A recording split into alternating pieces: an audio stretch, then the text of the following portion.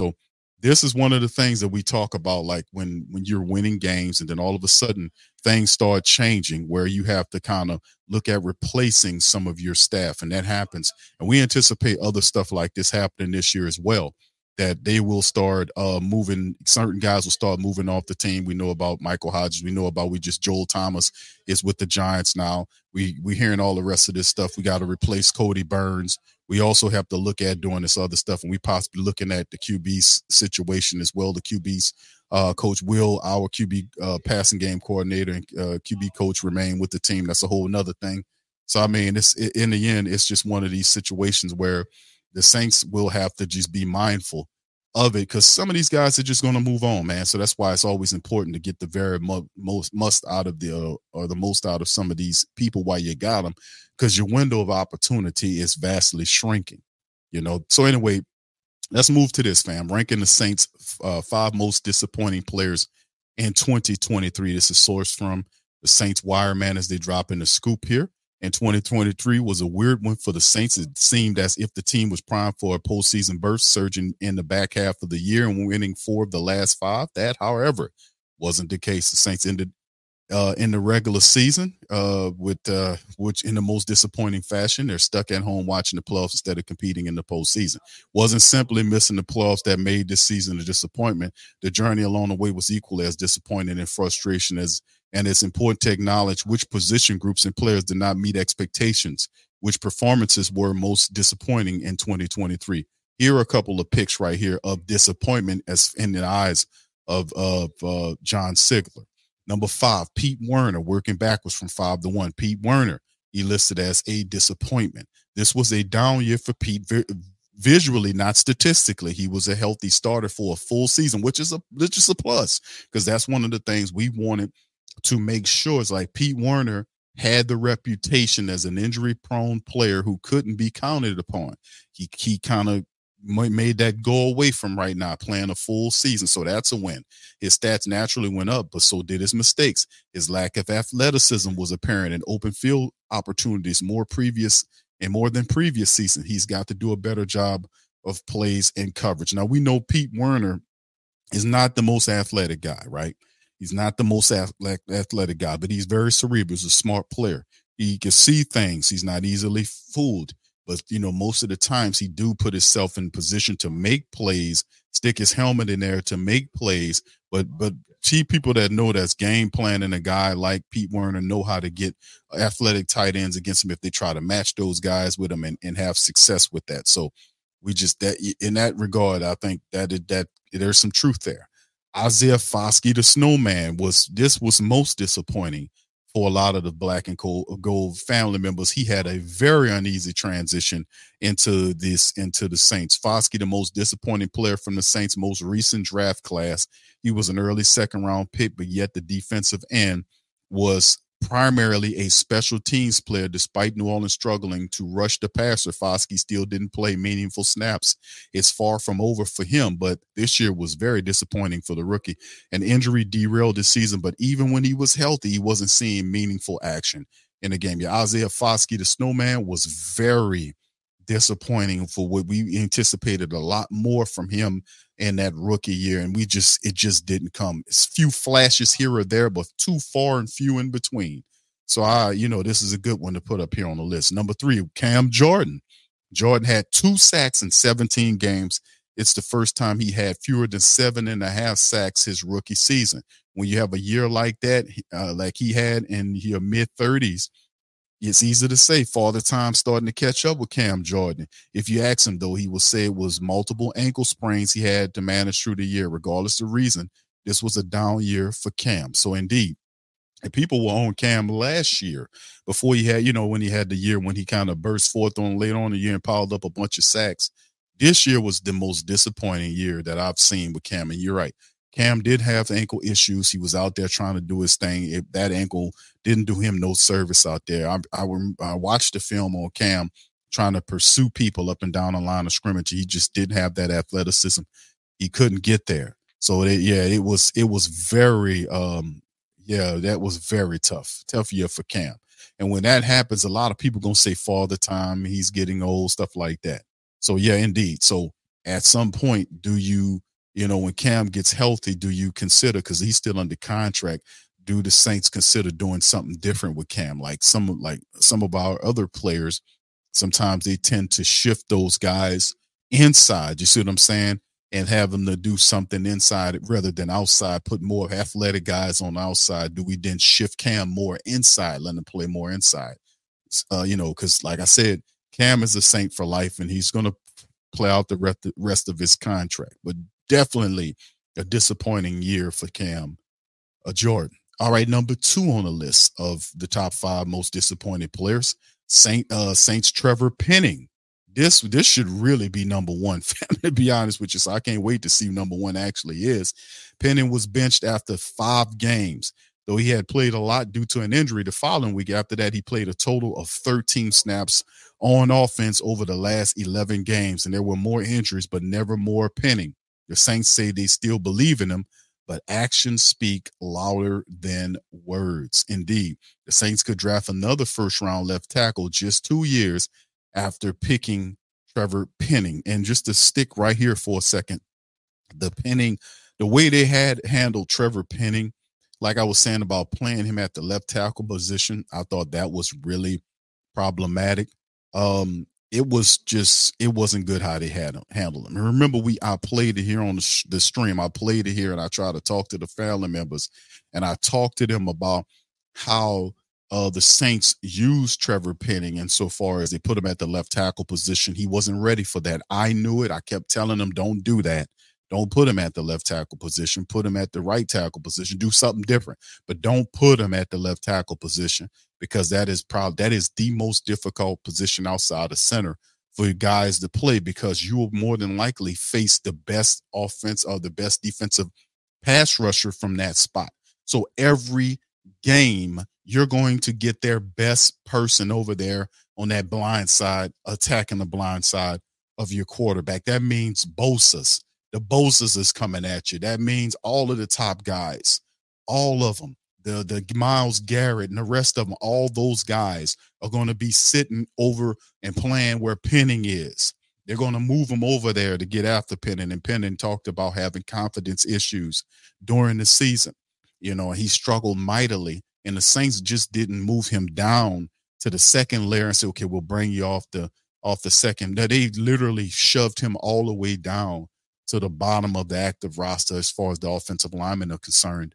And how do you bounce back from that if you're Trevor Penning, who's already as a first-round draft pick dealing with confidence issues? So with Ryan Ramczyk potentially not being able to play for the rest of his career with this serious knee issue, does Penning re-emerge as a right tackle candidate? Do they do that? Because really, truthfully speaking, and I got a mock draft that I'm gonna be coming up next week. I got one I got coming out on Monday for you guys. We're getting into the mock season. I got one for you that the Saints could definitely end up taking a left tackle. There are a couple of those that'll be there, maybe available for when the Saints pick. If we're lucky, one of them, the top 1 or 2 might slide to you. I doubt it, though. We might get 1 or 2 of them, but we'll see how it all pans out. But Trevor Penning, man, is definitely, you can't not consider him a part of the future of the line. Where Ramczyk's health is an issue, and then the left guard issue needs to be addressed. Nick Saldiveri is a guy that was drafted out of Old Dominion to be the left guard. He was hurt all year. I still would see about providing some depth there to kind of push him. And the left tackle position is definitely a position they could definitely draft for us. But yes, Trevor Penning was a very disappointing. To me, he was the most disappointing player in terms of being a first round draft pick that did not contribute. But this is the number 1 guy. This is the most, that I ain't mad at this pick right now. I really ain't. This is who John Sigler says is the most disappointing player on that team for this year. Let's see what he says, man. That makes me laugh. Not in a good way, because I understand people have their questions about Carr. He really didn't prove too much to me this past season. Just did some stat packing toward the back of the season, but still a lot to prove. in the next year coming. When the Saints signed Carr, there were expectations the Saints should easily be a playoff team. This is true. Unfortunately, the Saints didn't live up to expectations. In the beginning of Carr's time with New Orleans was littered with frustrating moments on and off the field. The offense struggled to move the ball and spurted when they did. Carr improved late in the season, so hopefully they transitions into year 2. Now, this is a point because he took way too long to get going. Like it took 2+ months of football before he even started to look different. And like he started getting better toward the back end of the season, like the last month of games, which is way too long for him. He took way too long to get going. And the frustrations and the fussing was because he don't take accountability. He don't want to take accountability. He's sitting up there. I remember the time where I lost a lot of respect for the guy because he was sitting up there lying. He was sitting up there lying to people, telling them, hey, we got the answers in the building. Remember that? Put one in the chat if you remember him telling the reporters, Mike Triplett and Jeff Duncan and others, that we have the answers and they're in the building. And they asked him, well, what's the answers? And what did he say? He said, well, I can't tell you because we got the answers in the building. What happened after that? They continued to lose. So it's a flim flam. Don't come here with that, man. Don't come here with the lies and the BS and the garbage, dude. If you don't freaking know, you don't freaking know. Don't sit up here and lie to people about knowing something, and then you put the film on and you don't know nothing. I mean, you looking at and people talk about it all the time. It's like some of these guys, man, you want them. It's easy to decipher the games of football players. Anybody could really go and do it. Anybody could be a scout. You just got to know what you're looking for. You just got to know what you're looking at. You just have to be a good judge of skill and talent. And it's not a very hard profession to do. You just got to take it serious, do your research, study behind what you need to study, and just be a clear evaluator. And you don't have to do it professionally. A lot of guys do it non-professionally and do really well at it. So when you look at what Carr was, and there's plenty of film that you can break down Derek Carr, he is a very flawed guy fundamentally. Things could happen a lot better for him if he just didn't stare down half the field as much as he does. And that's just outright laziness and bad technique, that you stare down, you go center and then stare left, or go center and then stare right, and don't cycle through your progressions. I was saying that the whole season. Boy, this damn guy don't cycle through his progressions enough. He stares down half the field and then checks it down. Why you think you're checking it down so much? You're not looking at the full field. And then it's on tape, it's on film, where you can see this stuff happening, and it's happening week after week. People are calling it out, and he pretending like he don't have a problem. See, I don't have time for that, bro. I don't have time for you with the delusion, with the lies, with the BS, with the crap, the garbage. We got a time window here. It's a certain amount of pressure that you have to have. You step here, you got to win now because you got an older team. You got a 2 to 3 year window to make something happen before you start and have to kind of do a rebuild situation. They're basically holding on to some pieces. Of people are getting older because time is ticking on that window, and you got to activate and you got to win right now. We don't have time to you to build up the wins when these guys are already here. When Chris Olave, Rashid Shaheed, and at the time, Michael Thomas, Elvin Kamara, Jamal Williams, and all these other guys there, Juwan Johnson, Taysom Hill, these guys are here right now. This is not a young team like a Green Bay or a Houston Texan club. Credit to those guys having the success that they're having. This is an older team, one of the oldest teams in the NFL, and they have to understand that when we put this guy here, you got to win right now. That's what the $150 million is for. Now, of course, we got a dumb quarterback, a dumbass coach, and a brainless general manager / VP dude up there that's trying to protect you and not telling you you're supposed to win right now. But let me tell you something, Mr. Carr, you got to win right now. Your team is old. You got to win right now. You have to win right now. That's what the pressure is. Despite what Dennis Allen is saying, despite what Mickey Loomis is saying, who don't even know what flipping planet he on. He don't even talk to the players. They broke that down. He don't have conversation with players during the season. So I can understand why Jameis Winston 2 years ago had issues and went to the press when he couldn't take it to this guy. This guy is supposed to have his goddamn door open.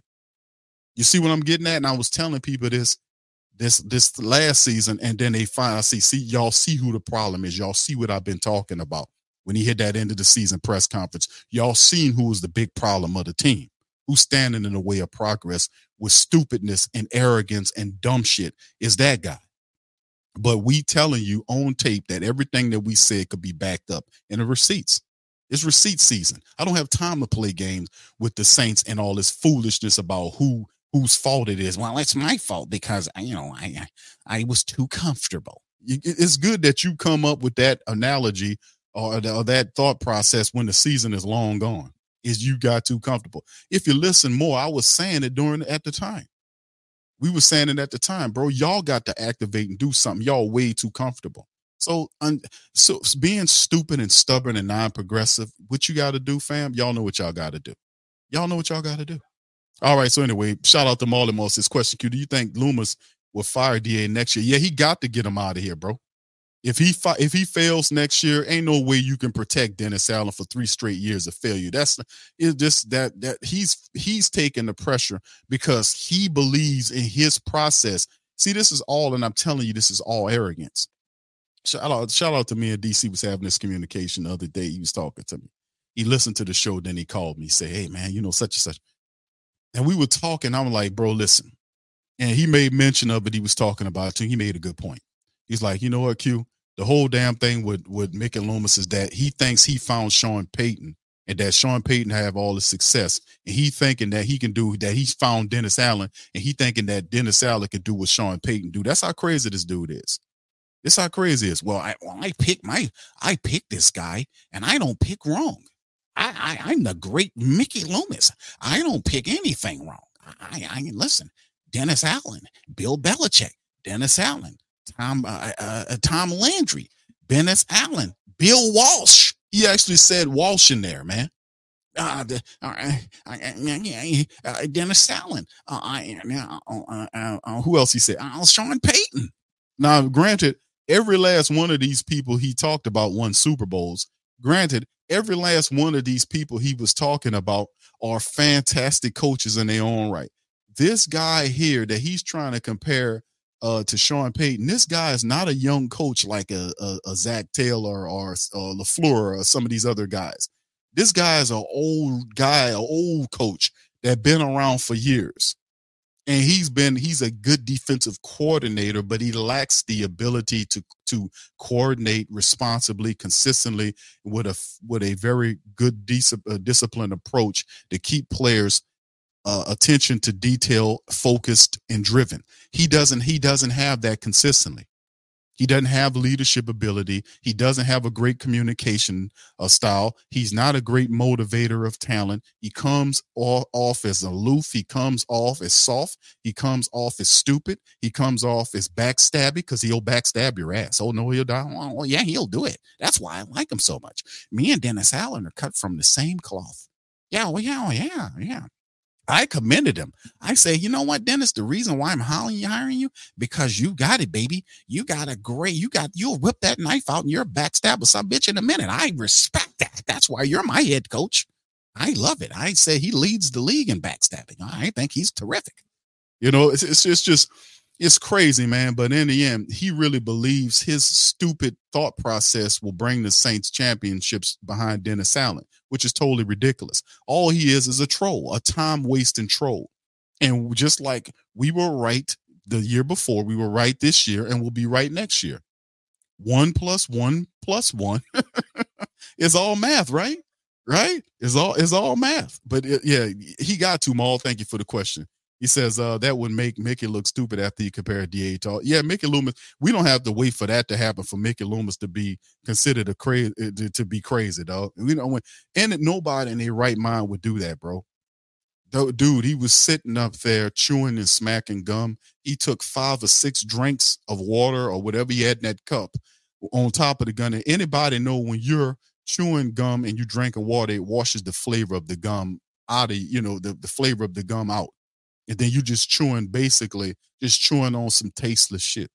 He didn't put it in the cup and then start biting some more. He just kept chewing it like it was the greatest thing ever. And he did it for an hour. He did that. The dude is not right, man. We know he ain't right. His face was flushed. His eyes were glossy. He was gesturing and his mannerisms was off. He was bringing up stupid ass stats. Don't have nothing to do with anything. I call it stat prattling. What he does. He been doing that all season long. Stat prattling, bringing up stats that make absolutely no sense. They don't buy anything. I was ready for that one. Oh, you was ready for that? Making that question about, oh yeah, I wrote it down. I was ready. And he actually did research on it to give you that and start running off records like he was dropping some science. He ain't here, man. He ain't here. But this is his last thing. And even though next year there will be no real excitement around the Saints organization with Dennis Allen in terms of that, because people don't want Dennis Allen here, because overall, the majority of the people recognize Dennis Allen as not a good head coach. And how the season ended, not with the 4 of the 5 wins, but how the team went against them. And they downplay it like it's not a big thing when it really is. That it just goes to show you that that guy needs to be replaced as a general manager. But see, they're not progressive enough because they run the team like an old mafia family, as opposed to like an actual business when you're supposed to bring in fresh-minded talent to take over some of those positions to keep the team fresh and progressive. They're keeping these old people here. No disrespect to my older people out there, but I'm saying 20-something odd years in a new game like the NFL. Mickey Loomis is the oldest tenured general manager in the game, and he gets repeatedly flushed and fleeced by younger people. Why? Because he's not a real general manager. He's a general manager in title. He's more VP than GM. He don't need 2 titles. And that's what I'm saying. If you like him, keep him as a VP, but let somebody else do the general manager position. His time is up, and it shows. The draft situation shows his bad calls on who Dennis Allen is, him sticking with Dennis Allen in the competitive NFL when Bill Belichick and all these other guys are trying to get in the NFC South. Pete Carroll's out there. You got Jim Harbaugh wants to make the leap back, and you saying, well, I forget all those guys. I got my guy. I got him. He'll backstab the hell out of you. That's why I like him. It's just stupid, man. It's dumb. Tom Landry, the dude said he said, Bill Walsh, the inventor of the West Coast offense, he compared Dennis Allen to that guy, man. Are we serious here? Mickey Loomis is out of his mind, bro. That was a black eye. That whole press conference was a joke. It was a joke. It was terrible. It was laughable. It was awful. And it didn't inspire any confidence in that organization. None whatsoever. I was embarrassed by it, matter of fact. I really was. So anyway, shout out to the fam. Let's keep it going, man. And yeah, there you go. All right. So anyway, let's keep it pushing, man. But yeah, I agree. I like the call John Sigler has on Derek Carr saying, yeah, he took way too long to get going. And a handful of losses here. And like I said, a good head coach knows how, and like I said, so much you could talk about with Dennis Allen, but it's really the guy on top of the team who let Dennis Allen fail. Dennis Allen don't know what he's doing, fam. He doesn't know what he's doing. So if you have a guy that didn't have a history of being a successful head coach and you hire him, you just can't hire him and leave him alone. He don't know what he's doing, especially with the pressure on him to win right now.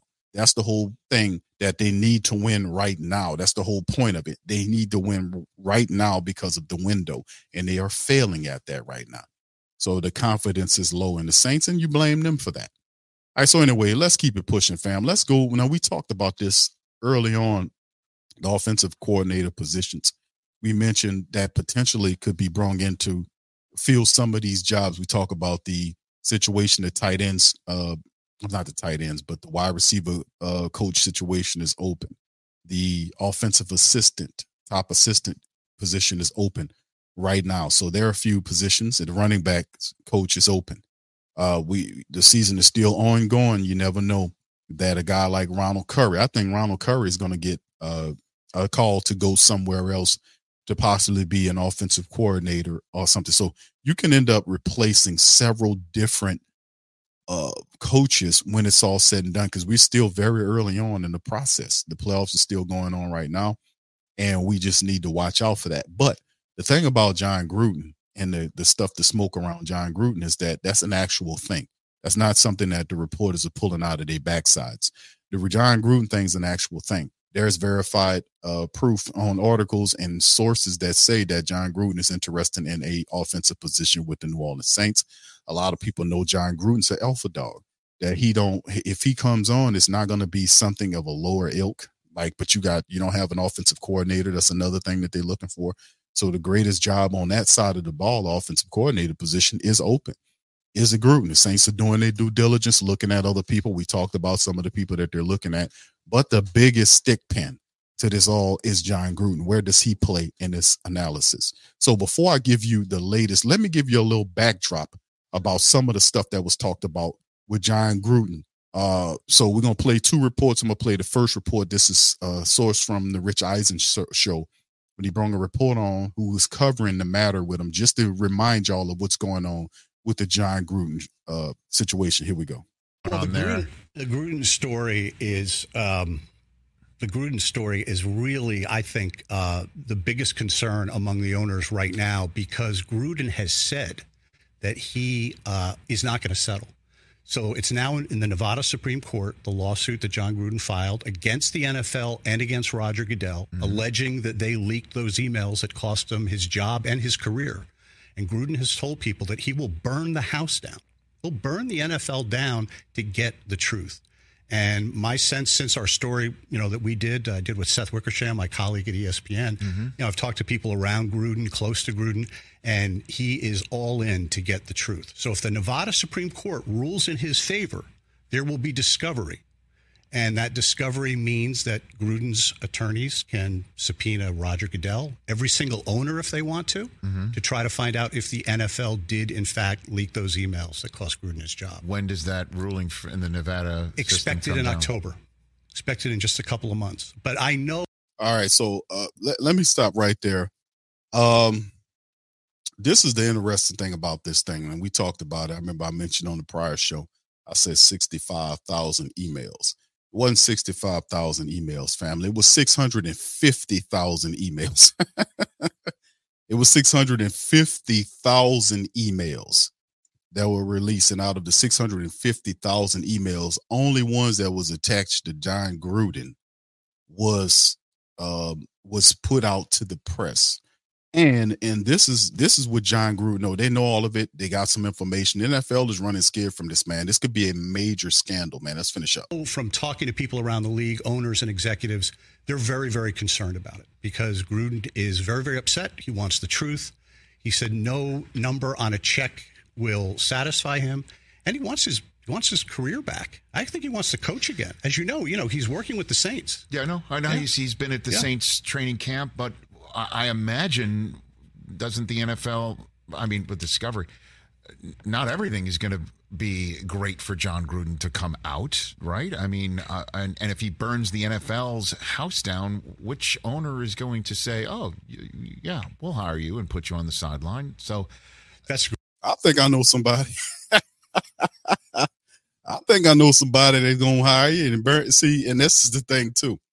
We know somebody that wants him. And the reason why they want John Gruden is because Derek Carr wants him. This is all to appease Derek Carr, bro. This is just what this is like. Well, Q, why would they go after John Gruden? That don't even make any sense. He's suing the NFL right now. Why? Because Derek Carr wants him. It's simple. Simple as that. All this is that you think Dennis Allen, a weaselly snake like Dennis Allen, would want John Gruden, an alpha dog on his team. You have to look over his shoulder. This guy has a Super Bowl ring. And he's an alpha. He'll run him off eventually. Sooner or later they get into it, but it won't be nothing bad. He'll just act just like he did when Arthur Smith walked up to him cussing at him. He'll grab both the sides of his stomach and he'll say, well, calm down, guy. We on the same team. There is no confrontation there. There's none of that.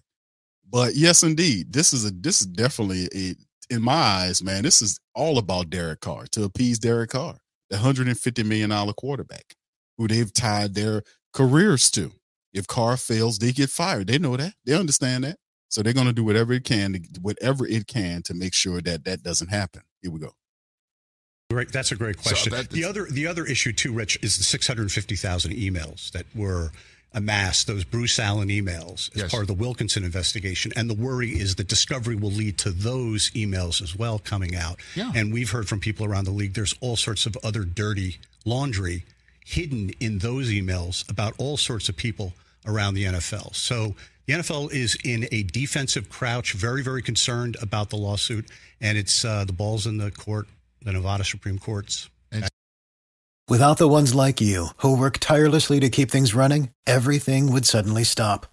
Hospitals, factories, schools, and power plants, they all depend on you. No matter the weather, emergency, or time of day, you're the ones who get it done. At Grainger, we're here for you with professional-grade industrial supplies. Count on real-time product availability and fast delivery. Call, click Grainger.com, or just stop by. Grainger, for the ones who get it done.